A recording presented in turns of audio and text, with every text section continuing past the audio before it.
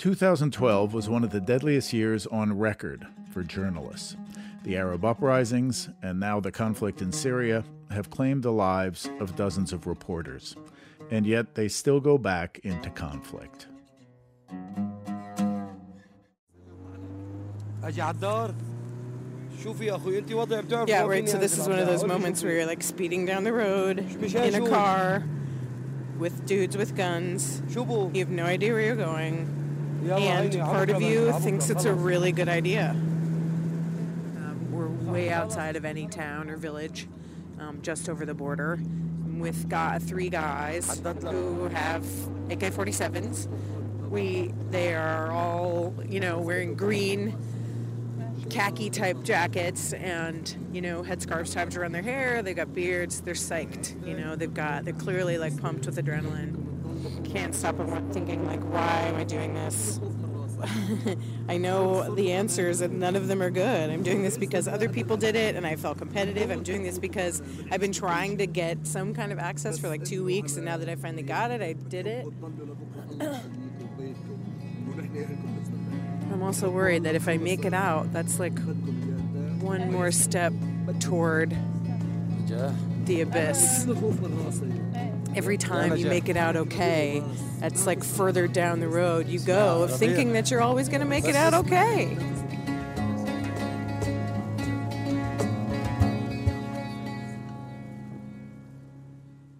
It's been a bad year. Actually, it's been a bad couple of years. It all started back in 2011. Not in that bombed-out car with the gun dudes, but earlier. It was the year of the Arab Spring. Protesters were flooding the streets across the Arab world. Tunisia, Egypt, Yemen, Bahrain, Libya, Syria. Millions and millions of people calling for the downfall of dictators. I was stuck in Baghdad, watching it all on TV. I was the NPR correspondent there. I kept writing to my boss. Put me in, coach. Then something terrible happened. Word came that 2 reporters were with rebel fighters in Libya when they took mortar fire. Cameraman Tim Hetherington died almost immediately.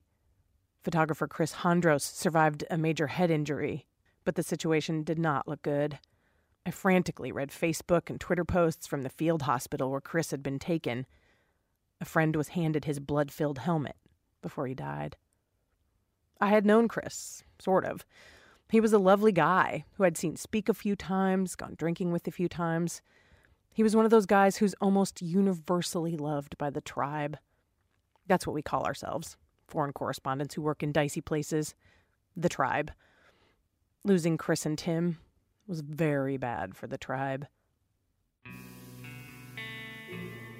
For days I read posts about the horrible task of bringing their bodies out of Libya.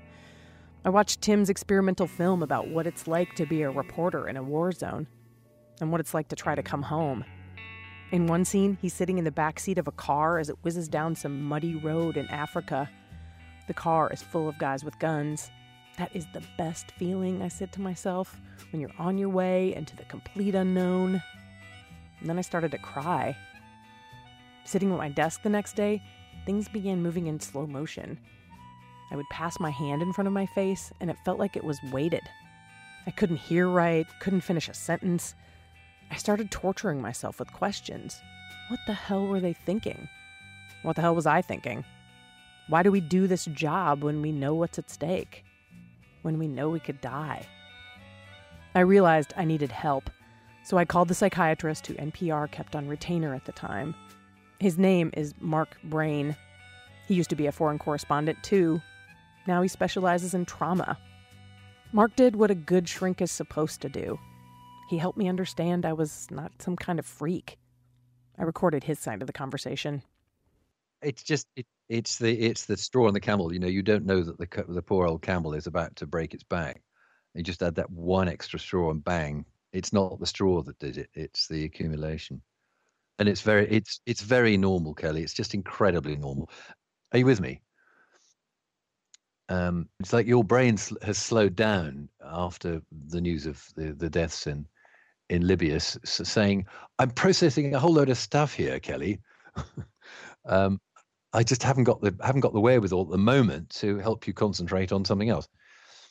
What do you enjoy doing, Kelly? What fills your batteries?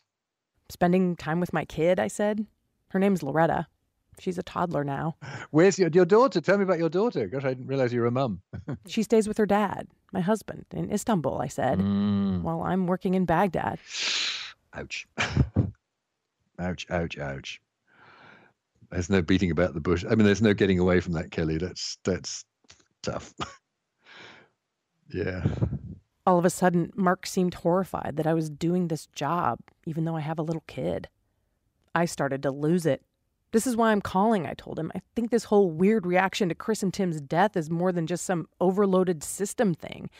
I think I'm really starting to question everything I do. I mean, why do I do this job? Why do any of us do this job? Mark tried to explain that we do this job because it's important. It's important to be a witness to history. He also said our bodies are still equipped to survive on the plains of Africa, back in the day when we had to escape large predators. In times of danger, we emit massive quantities of adrenaline. And once you've had a taste, he said, it's hard to give up. Mark tried to comfort me in the fact that even though I might be addicted to adrenaline, I did stay put. I didn't try to go to Libya, where a war was raging. And I think, Kelly, it's about being conscious, above all, being aware that, yes, you can make choices. And these are not easy choices. Whichever way you go, whatever happens, they are very, very difficult choices, and they matter enormously. Mark was basically telling me it's okay to walk away from this job. And that was definitely not something I wanted to hear. I told him he'd been really helpful, but I still didn't have an answer to my question. I tried to talk to some colleagues about it, but they were mostly trying to act tough. Others were simply too sad. In the end, I decided to expand the circle, talk to as many people as I could. I'm a reporter, so I figured I might as well use my reporter skills on my own life. I had to answer the question, why? Why do reasonable, educated people choose to do a job like this? And what can get us to stop?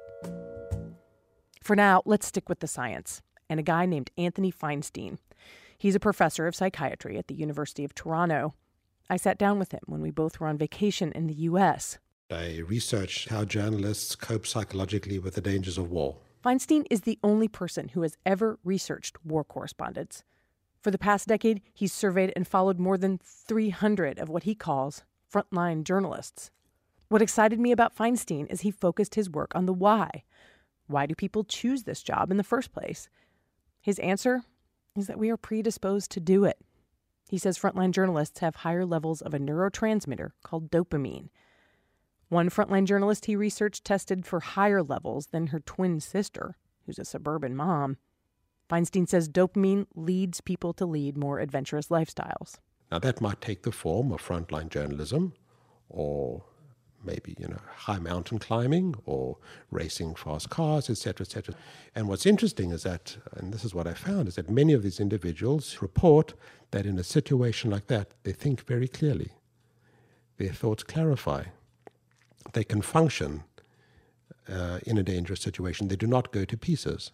It's so funny because it feeds this narrative that you're a different breed of people. You know what I mean? Like that you're somehow just not like the rest of us.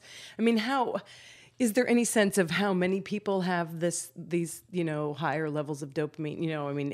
In the real and just in the world. Everything is going to be distributed along the famous bell curve. Generally, it's about 10-15% of the individuals make up the far end of each side of the bell curve.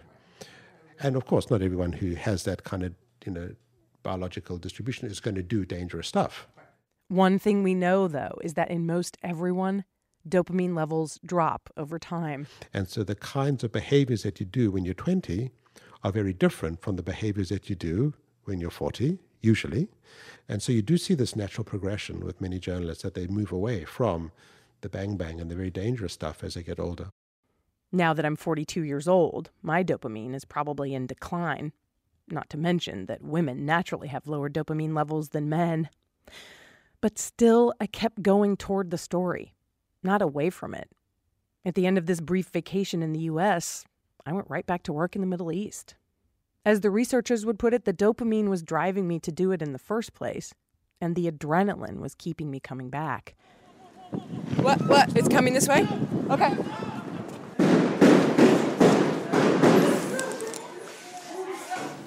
It's open. We should get in it. Okay, we're back in a house. Okay, now we're hiding. Ah! Jesus Christ. Oh my God. It's inside the house. They're shooting in the house. I do always say I feel like I was born to do this work. So in some ways, maybe Feinstein is right. But his theory did seem a little too simple, a little too deterministic. So, we're basically trapped in a kind of safe house right now. They are firing tear gas canisters at very close range. So if it hits a person, it can injure them. And the tear gas is horrible. It's one of those days, where across the Arab world, people are getting tear gassed and beaten, and part of you is like feeling what they feel and knowing what they know is really important to be able to tell the story. But is it really worth it? I don't know.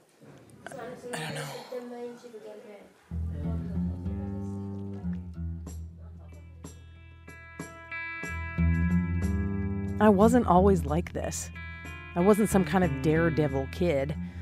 I was just a normal kid in a small town in the Midwest, going to Catholic school, obsessed with the story of Jesus and how he died on the cross. There was always something about that story, the passion, they call it, how he walked up that hill and was basically tortured to death while everyone watched. And then at the end of this crazy, gruesome scene, the message to us little kids sitting in the pews, he did this for you. He did this to save you. I think that's what did it. That's what made me believe that to do any good in this world, you have to suffer. As I got older and went to college, I kind of liked this idea that you had to suffer to create. I remember thinking the 90s were too easy. I moved to Cambodia and started to understand what it felt like to live and work in a place that had known hardship and war. I met a guy named Nathan who seemed to like the do-good, hard, crazy life too. We liked it so much, we got married. That's something that really brought us together. Like, when in doubt, do the crazy thing you'll remember. Burn all bridges, fuck it, whatever. Just do, when in doubt, do the crazy thing. It was all, at least in my mind, this would all add up to something. Because having done cool shit is a passport to doing more cool shit. Because you have the balls to do it. And sometimes cool people want to do cool things with you because you've already done cool things, So if you can say to someone, yeah, oh, so we're going to look for this pirate? No problem. I've been to Alaska. I've lived in Cambodia. So it was all adding up to something. But I think what's happened in the last few years is it all added up to something. You've got it now. What he means is it all added up to a job. People actually started paying me to do the cool stuff. But then what? What's it all adding up to now? After Chris and Tim died in Libya, I did keep doing my job, but I was still asking a lot of questions. And while I did stay away from the war in Libya, I couldn't stay away from the Arab uprisings.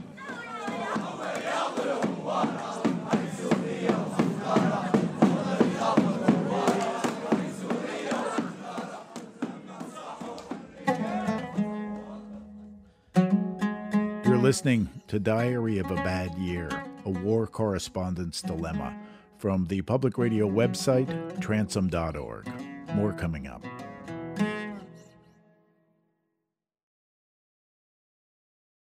NPR's Kelly McEvers recently returned from Syria. Kelly is the only American. NPR's Kelly McEvers has that story from Bahrain's capital. Okay, there's police in riot gear. We're all running. Okay. Oh, that's tear gas. Oh, my God. 2011 saw me reporting all over the place. Bahrain, Iraq, Yemen, Syria. By the beginning of 2012, I collected my husband and daughter, and we all moved together to Beirut. We got a proper apartment, put my little girl in preschool. Beirut's a great place, most of the time. Trouble is, the uprising in Syria just next door was turning into a civil war. And I was starting to freak out. Testing 1, 2, 3. All right, yeah, so I'm walking down the street with my kid in her stroller. I don't really have time to do this any other way. A couple of days ago, a French journalist was killed, and basically the first journalist to be killed in the Syrian conflict. And then there was a video of what happened that went around the internet of his... I couldn't watch it. Apparently, it showed the attack, showed people putting his already lifeless body into the back of a taxi while his wife, who was there, looked on.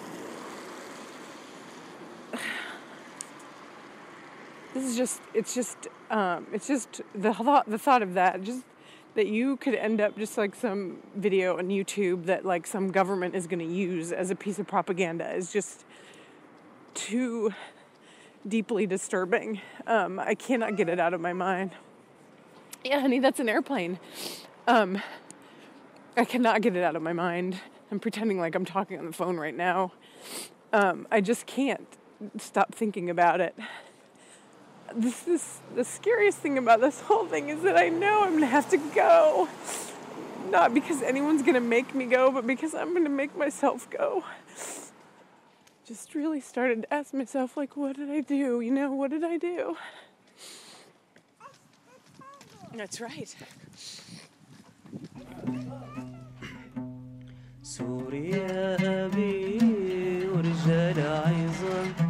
From the very beginning, Syria was a bad deal for reporters. The government only allowed a few into the country. The rest started sneaking in, running across muddy borders at night, crossing rivers, climbing mountains, anything to get the story. First, the French reporter died. Then, the tribe took another major hit.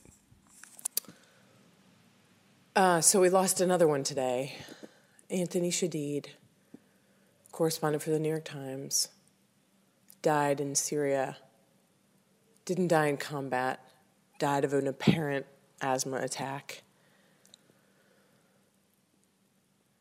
But of course, you can't help but think that had he not been going undercover into Syria to cover a war that the government won't let us cover, that he wouldn't have died because he would have been near medical care.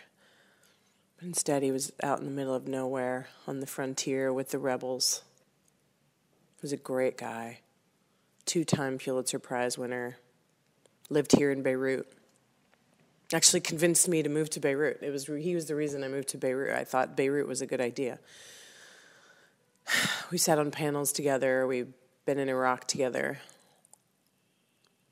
He's got 2 children. One's about my daughter's age.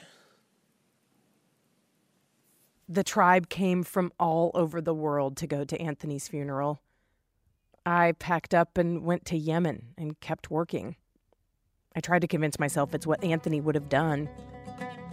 Out of the car and into the main field hospital in Change Square, Dr. Tariq Numan treats a man whose leg was destroyed by an explosion during an attack on protesters months back. His bone has been destructed. His joint is already gone. That same week, while I was out reporting and everyone was in Beirut for Anthony's funeral, another member of the tribe was killed. Marie Colvin, a titan of journalism, killed in the Syrian city of Homs when a government bombardment hit the house where she was staying. She had seen it all: Bosnia, Chechnya, Gaza, Libya. She was our witness to history. She literally dedicated her life to documenting the horrors of war. I didn't know Marie very well, but I knew it was time to make some decisions. I started thinking, maybe I'm not a war reporter. Maybe the counselor, Mark Brain, was right. I did have a choice to make. The real war reporters were the crazy ones, I decided. Crazy like BBC correspondent Paul Wood. He tried to sneak back into the Syrian city of Homs after Marie died there. I found him when he got back. I had to console myself that he was somehow different than me, that there's a breed of person that's built to do this work, and I'm not one of them. Broken glass and everything. I mean, Yeah. It really looks Actually, it might be a bit, I can hear some music and clattering over there. Let's get back through here. Okay. So tell me just describe where we are. We're in a curious little corner of Gemezi, which is where I live in Beirut. But we're in what looks like a bit of Homs, actually. It looks like bombed-out buildings. It's in the ruin of a very traditional Lebanese house, which I suspect has been let to fall into this state because people want to build a skyscraper here. But for the moment, it's a little quiet corner of Jumeirah, surrounded by a rather picturesque ruin. I ask Paul what made him go back to Homs. He immediately tells the story about this unforgettable shot his cameraman got the first time they were there. And he filmed them burying people at night because the day was too dangerous, and coming under fire while they were burying them, and taking this little girl wrapped in a white shroud, carrying her carefully across this graveyard, and then having to duck down because of the bullets, and then hurriedly throwing some earth over her body, and it's too dangerous for the family to be there. So they have this kind of hurried scene at night with no prayers and no family, and very, very lonely and slightly desperate. And the following day, a lot of people, including some British members of Parliament and people quite close to some British government ministers, saying that's the kind of shot which has got everybody talking and which changed the conversation, as they say. I think, without too much exaggeration and boasting, they were talking about it all over the world. I knew the story he was talking about, but I couldn't help but wonder, did people really remember that story after that day? Did it really change anything? Paul and Marie had documented the horrors of Homs, and yet the world stood by and did nothing. So why does Paul keep doing it? I think there's a thought among people, the larger press corps, that people like you and Marie, I don't know, that you're somehow different. That you're like a different species of human in some ways because you're continually willing to do that. I mean, you're past the testosterone phase, right? And you did make sensible choices and stuff, but you still are doing this, and you say you kind of want to get out of it, but you're still doing it. I mean... It's gotten old for me, I must say, but I see young reporters who are just, the thrill of it and the excitement, and it's crazy. It's kind of like you're in, a Hollywood movie or Mad Max or something. We've all got egos, and you've got this amazing backdrop to your stuff, and it all seems very dramatic, and it dramatises your role in it. These are all very shallow reasons for wanting to do it. Right, and that's not you now. Honestly can say I don't get the thrill anymore. I realized pretty quickly that Paul uses the same logic I do. I'm not the real Bang Bang journalist. Those other guys, the photographers, the frontline aid workers, they're the crazy ones. Paul says he's even thinking about moving to a safer place, like Brazil. He has 5 kids of his own. He does say it would be hard to leave the Middle East at the height of such a big story. He says if he really thought about it, he wouldn't do this work at all. So he doesn't think about it. There's no way I could justify being killed in this way to the kids. It really is a very stupid thing to do, and the only way that we carry on doing it is by thinking, well, we're going to be cautious when we get there, and we are not going to end up getting killed. Somebody, a friend of mine who's a former journalist, member of Parliament, and also a former soldier with an elite unit, said you've got to sit down and write letters to all your kids in case something bad happens. And I really don't want to do that, because actually sitting down to write those letters would mean it would be impossible to justify what we do. So you won't do it? I ought to, but I think I'm not going to. That'd be a really major letter to write, eh? The act of actually doing it is like some sort of admission, right? I mean, there was a very good journalist called David Blundy who was shot through the neck by a sniper in El Salvador, and his daughter Anna Blundy was in her first year at Oxford then, and has written about it movingly but pretty consistently over the next 20 years, and I think she's never recovered from that. Certainly you get the impression that in her writing it was something that has left a scar which will never heal. I knew I had to talk to this woman, but first I started planning my own trip to Syria. Talking to Paul made me realize I wanted to go too. I started arranging a trip with smugglers who could get me across the border, and activists who could disguise me and get me through government checkpoints. I was pretty shaky about it. I couldn't sleep at night thinking about Anthony and Marie and how they died. I knew it was probably the wrong time to talk to Anna Blundy, but I did it anyway. I asked her to go to a studio in London while I talked to her on the phone. Are we ready to go? Yep, I am. Turns out she had just been at Marie's funeral the day before. It was an interesting event, the memorial service the other day, because just all the world's war correspondents were there, of a certain generation, obviously, and listening to them talk at the party afterwards, just kind of imagining my dad being with them, because they were all friends of his and all came up and said hi. And they remembered that, in fact, a lot of them had last seen me at my dad's memorial service in the same church in St. Martin in the Fields in London 20 years previously. Wow. I guess you could tell me a little bit about your father? Yeah, my father was a very old generation war correspondent. He would now have been 66. And when he was covering wars, it was, I think one can't shy away from the fact that people do that job for fun. It's enormous fun. And he absolutely loved it. And it was all about the women and they're getting drunk in the bars at night and the incredible excitement of being at the very, very edge of life, between life and death, both yourself and observing other people in these incredibly extreme situations. And he loved it. And I think that is part of the pain for the child left behind. It's not an altruistic crusade for truth and beauty. And anyone who pretends it is either lying or probably isn't a very good journalist. People do it because it's fun. And the idea that somebody is choosing not to be with you because it's more fun to be elsewhere remains with me. I'm 42. And I think that the fact that the main man in my life chose something above me will always be difficult. I grew up with this amazingly glamorous, wonderful, fascinating, funny and handsome figure who prioritized against me. Yeah. And it wasn't much comfort to you to hear this, the phrase everyone always, he died doing what he loved. He died doing what he was meant to do. Well, I think to feel that one is meant to do something, you have to believe in God or fate or something spiritual that neither I nor my father believed in. I think that the fact that he died doing what he loved made it all the more painful. Do you wish that he had left you something, a letter, something sort of in case something happens to you? I do wish he'd done that. But more than that, I suppose, I wish that he'd been around more. I wish that he was here getting to know my kids. They would have loved him. What should I write to my child? You shouldn't. You're going to stop. You're going to stay at home and look after her. You won't need to. At that point, I knew I needed to argue with Anna, but I simply did not have the strength.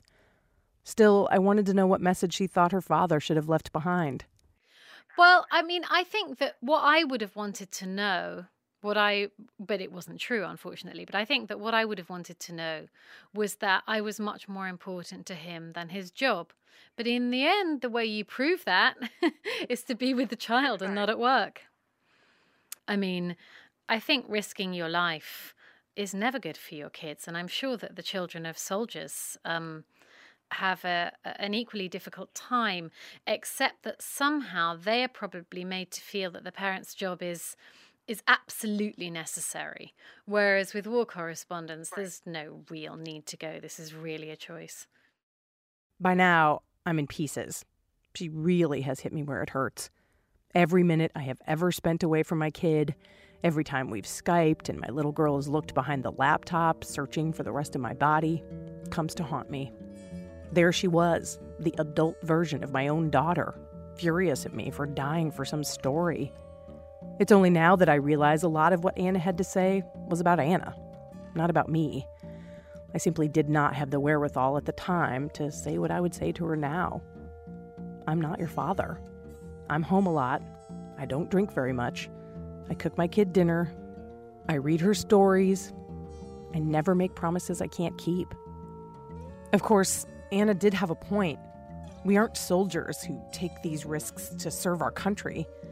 While we might feel like we have a mission, we also do this because it's fun. We do it because we want to have the best story at the dinner party. We do it because we think we're somehow different than ordinary people. Either way, I canceled that trip to Syria. Instead, I stayed at home, sat in my office in Beirut, and tried to cover Syria by remote control. Every day we watched videos that Syrians had uploaded to YouTube and tried to make sense of what was happening. This macabre video. It's difficult to verify the details. In many cases, he was later filmed on a dark stairwell. This report on a pro-government TV channel. The Facebook page calls their work. Then, like so many of these videos that we get out of Syria, the footage of Noor's funeral just stops. By the summer of 2012, it started getting easier for reporters to get into Syria. I was tired of long-distance reporting. I knew the best way to tell the story was to get up close, to be there in person. But first, I decided to talk to one of my heroes, who's also become one of my friends, John Lee Anderson. He's a longtime writer for The New Yorker, who always seems to be going into conflicts and failed states and disaster zones. I wanted someone to tell me that the work we do is not just for fun, like Anna Blundy said, that there is a purpose. Sure, Marie Colvin didn't stop the killing in Syria, but telling these stories must be good for something. I met John Lee at a hotel here in Beirut. I asked him to start at the beginning, to tell me where his impulse to cover war came from. I grew up on stories of explorers and great men of history, and my mother was a writer, and she gave me biographies when I was very young. And so a lot of my early role models are heroes. The ones I gravitated towards were the men of action and the men of history, including, not such nice figures. By the time I was a teenager, I think my notion of what I wanted to be by the time I reached manhood involved, a certain number of ritual experiences. So he started going on these crazy adventures.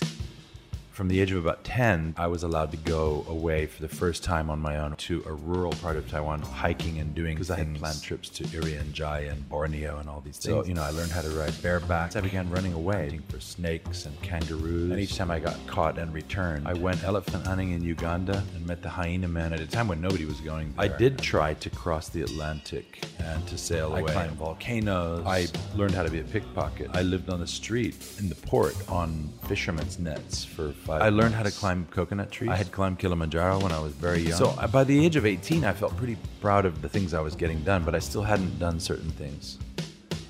And war was one of them. So John Lee and his brother wrote a book about war. Then he wrote one about guerrilla fighters. He spent time in Latin America, Afghanistan, Kosovo. Then came 9/11. John Lee says he volunteered immediately. When I saw the second plane hit, I was in Spain. Within 10 minutes of that, I said, this is the Pearl Harbor of my time. And I knew America was going to go to war. I said, and it's Afghanistan, they're going to go to war in Afghanistan. And I had been there, and I thought, okay, and I have to go because it's my country. They don't know this country. I've been there. I had this sense that I didn't want my countrymen to objectify huge swatches of other humanity like they did in Vietnam, where Vietnamese became gooks and we killed over 2 million of them. I felt I had to go. It sounds like duty. It was a kind of weird sense of duty, yeah. And then I felt I obliged to go to Iraq as well. And then sometime in 2005, I realized the whole experience was becoming dark. My world had become a world exclusively of war. And I felt dark inside. I felt like I can't let it go. I remember it was a mental process to tear myself away. As strange as that sounds, it was definitely a tearing away. It took me maybe 6 months. But of course, he didn't stop. He went back to Afghanistan, he covered Israel's war in Lebanon, and he went back to Iraq again. He covered the Libyan war to topple Gaddafi in 2011. And now he's doing Syria. Even though that's where Marie and Anthony and others died. And even though Chris and Tim died before that. It's been a really bad year. It's been a tough toll on a small tribe of friends and colleagues who have never numbered that many. You know that in all my life, in all these 30-odd years or whatever it is that I've been doing this, it's never been more than about 30 or 40 people, maybe 50. So to lose, 6 people in a year, it's tough. But, there is something, I suppose, of I don't know, maybe it gets your back up. Maybe it makes you more determined in a weird way. I don't know. You said that you've managed to make it through all this without any glaring pathologies. How do you feel like you've managed to do it? Having a family. Yeah. I think having a family has been key. Yeah. You know? Mm-hmm. Having a family is the absolute, foundation stone. It's the anchor. Yeah. Without them, it would have been very hard, I think. As paradoxical as it sounds, that one would leave them in order to keep doing this thing, I think at the same time, if I'd had to go back to a kind of my own, a kind of solitary existence, a rented room somewhere, it would have been pretty hollow. John Lee doesn't talk much about his family. I think part of it is that to reveal too much about your personal life is to give too much information to the bad guys. Guys who might research you on the internet, detain you, interrogate you, or kidnap you. His advice to me was simple. If you start to get a bad feeling about things, take a break. That's what he does. I think at the point when it begins to feel upsetting to be doing what you're doing, then that is the point at which you need to really take stock and maybe alter course. And it's like, that was part of life. This is now this part of life. If you can transpose what you're doing and do it somewhere else, and you're equally as interested, then it can be a good thing. We cry a little, we hug, and then I leave John Lee and walk out into hot and steamy Beirut. I try really hard not to turn around and wave at him. I can't help but think, oh God, please do not let this be the last time I see him. I don't think I could take it if we lost John Lee. Turns out I did see John Lee again just a few weeks later. It was at the Syrian border. I was coming out of Syria. He was going in. We drank wine and gave each other knowing looks. I guess neither one of us thought we needed a break. I had just spent a week basically embedded with rebel fighters in Syria, seeing where they trained and fought and killed. I knew I had crossed some line. I felt like I'd done something wrong. But I did it anyway. It was like having a bad boyfriend. It only got worse from there.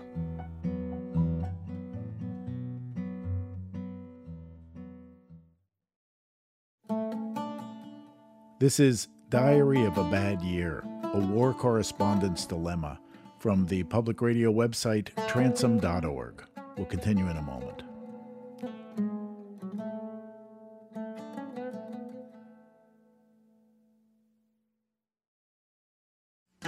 We're just about to cross the border. There's a guy holding up a piece of barbed wire fence. Thank you very much. Welcome to Syria. Ready to go? We come up on a bombed-out apartment building that shelters the rebel unit stationed here. This is the front line. So where are the regime's troops and where are the rebels? The regime's forces are only 50 feet away. We have to hurry out of town before we know the end of the story. Kelly McEvers, NPR News. By the end of 2012, I was going into Syria a lot, and I was getting really strung out. I started waking up in hotel rooms with no idea where I was. I pretty much forgot how to sleep. I stopped unpacking my backpack when I got home. Flak jacket, helmet, power bars, headlamp. I started to like the way that smelly pile of stuff looked in the corner of my office. Still, I knew this life was not sustainable. I had to figure out a way to quit. But how? And why? All of a sudden, I started getting awards. I even got a raise. People started saying really nice things to me about the work I was doing. When I would go home to visit the U.S., I'd tell my friends, oh yeah, I'm looking for a way out.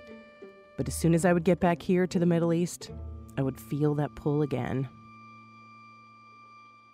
I remember hearing longtime war correspondent Sebastian Junger talking about how war changes you, how seeing a dead girl in Bosnia changed him forever. I had this sense I still needed to go through that to somehow know what it's like.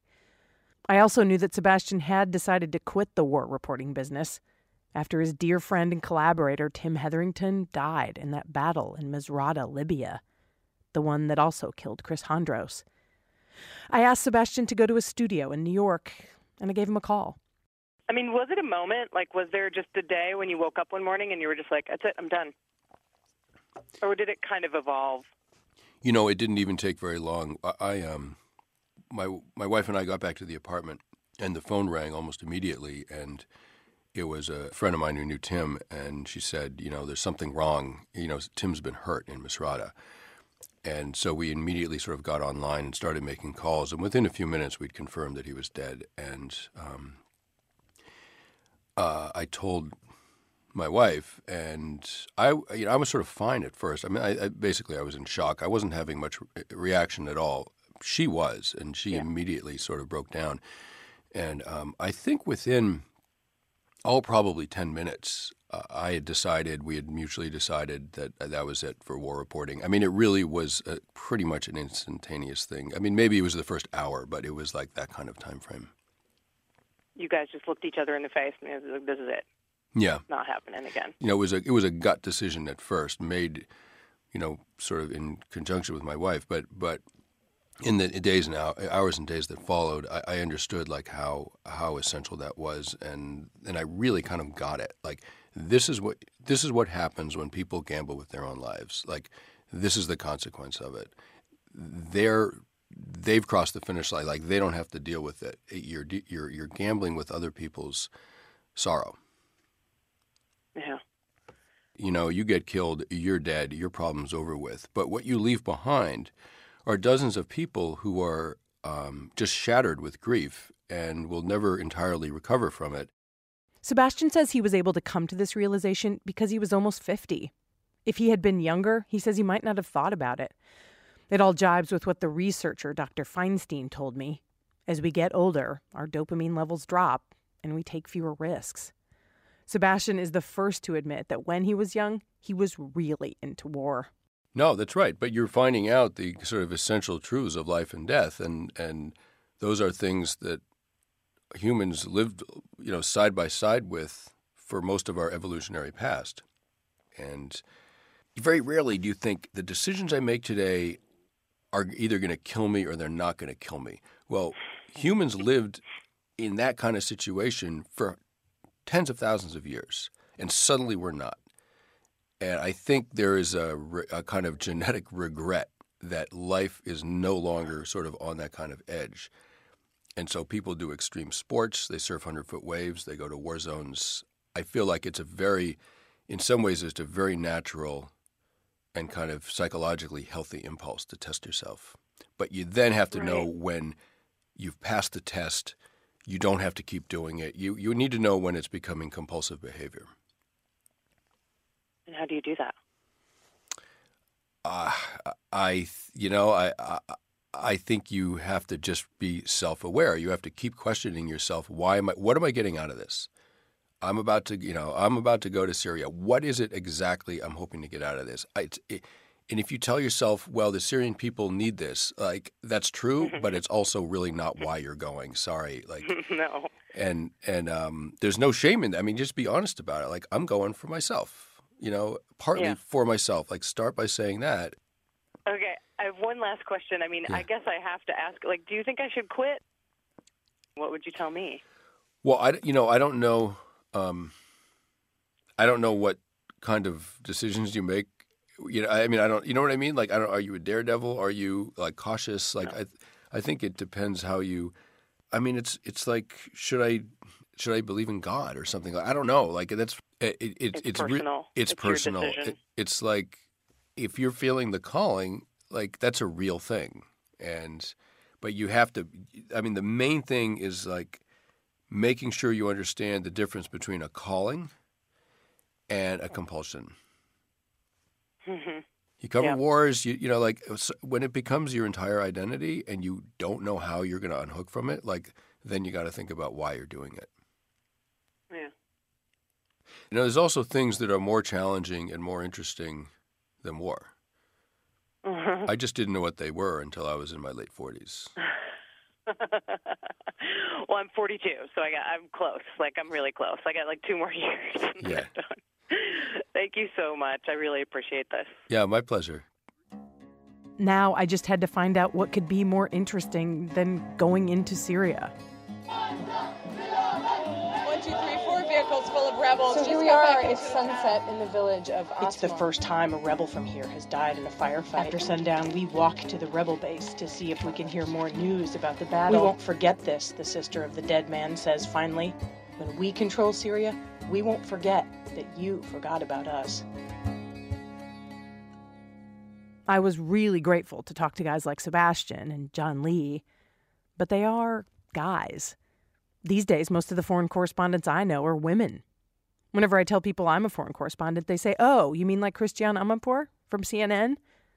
No surprise who I talk to next. Kelly? Yes, hi. Hi, can Hi, you hear me? how are you? Great. Back in the 90s, when Christiane covered the war in Bosnia, she didn't have a family. She used to say if she did have a baby, she'd bring the child with her into the field. She'd just get bulletproof diapers. Then she actually had a child. That brought with it a whole new layer of fear, a different kind of fear, and that was the fear of wanting to stay alive and caring about staying alive for my son, knowing that I needed to be there for him. So Christiane stopped going into conflict zones. She says she doesn't think that's what every female foreign correspondent should do.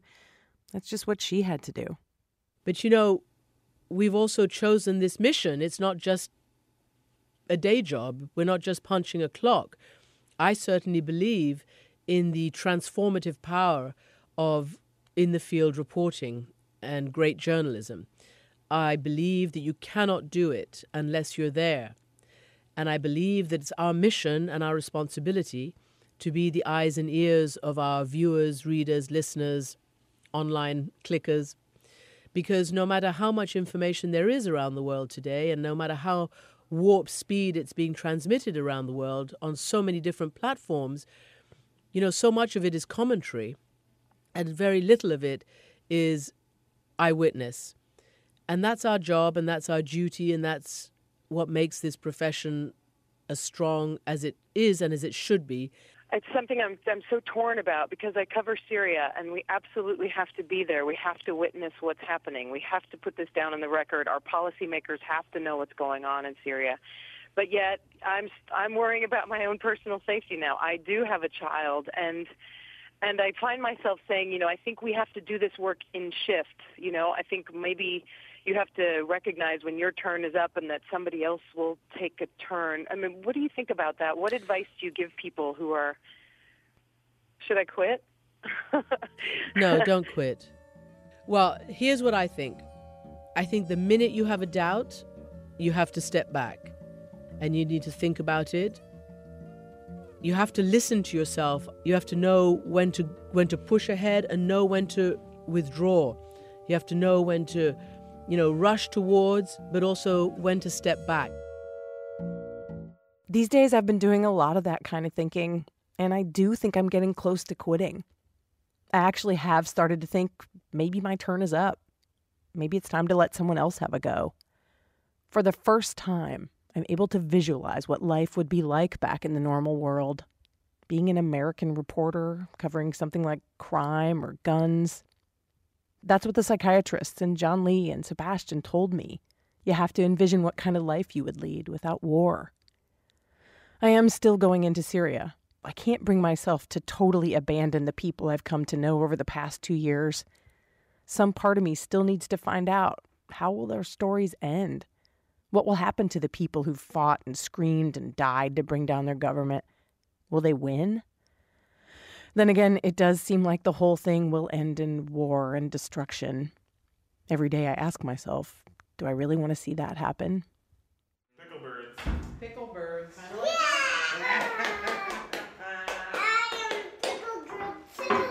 Yeah, you are. Here, now, as I go through each day with my family in Beirut, I feel like the best thing I can do is to be honest about my job, to name the reality of the situation. That's what my man Nathan has done. He says the fact that we've lived through so many deaths and funerals has actually made it easier to imagine. Yeah, I mean, do you want to know this? I mean, yeah, like before I would picturing your death was like it. There was no pattern for it, no blueprint for it. Even though I could potentially have researched it and figured out like what it would feel like in 5 different ways. Like I know what it was. I remember. I'll never forget the morning I found out that Anthony had died. I'll never forget how it reverberated in our community. I'll never forget how it hit the news. I'll never forget how I found out when the funeral was going to be and who was there, and a month later what his wife is going through. And, you know, I mean, all these things are very vivid for me now. And so I can see it, and I don't like imagining it, but, you know, we're human beings. We fill in the story. So, yeah. That's comforting? Comforting is probably not the right word, because there's nothing comfortable about any of this. It's more just like, I don't know, realistic about it. So this is what it is. We've taken it out of the worry place in our brains, and we've put it on the table. Here's what it sounds like. My job is very dangerous. No matter how cool or how important I might think it is, I could die doing this job. Once we started saying that and examining it, once we started really coming to terms with it, I realized there was only one more thing I had to do. I had to sit down and write that letter. The letter I'd leave behind in case I die. The letter Paul Wood can't write. The letter Anna Blundy wishes her father had written. It wasn't easy to write. It was even harder to record. Nathan hasn't read it or heard it yet, but he's okay with it being out there. I'm going to read this letter. Dearest Nathan and Loretta. Oh boy. If you are reading this, it means something terrible has happened. I write this with the full belief that I will be taking all the right precautions, but you never know. However deep your pain is, please understand that I was not cavalier, and that I loved you both as truly and thoughtfully as I could, all the way until the end and beyond. If I can leave you with anything, let it be a little advice. While it might not give you comfort now, let it someday inspire. All of us must meet our end someday. Don't let knowledge of that inevitable death bring you fear. Rather, look it in the face. Walk toward it at times if you have to. Because to live without fear is the only way to truly live. If my life means anything to you, let it be that. As the years go on, read this book and know that my love is an ongoing postscript to my life, that it endures. Know, Nathan, that you taught me as no one before what love truly is. And know, Loretta, that the day you came into the world was the happiest day of my life. Live on with the knowledge that you were loved and that you will be loved again and again by this wide and wonderful world. Yours, Kelly/Mom.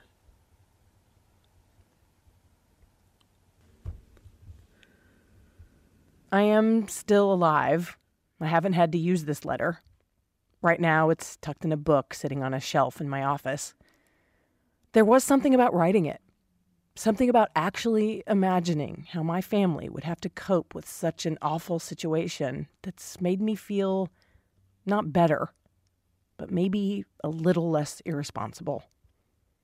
Since then, I have been getting flashes of what it might be like for Nathan to have to explain to our 4-year-old that I'm never coming home again. And then I get flashes of what our totally normal suburban life might be like. Waiting in line at the post office, going to a parent-teacher conference. For now, until I really decide to leave this work, those images are what keep me going.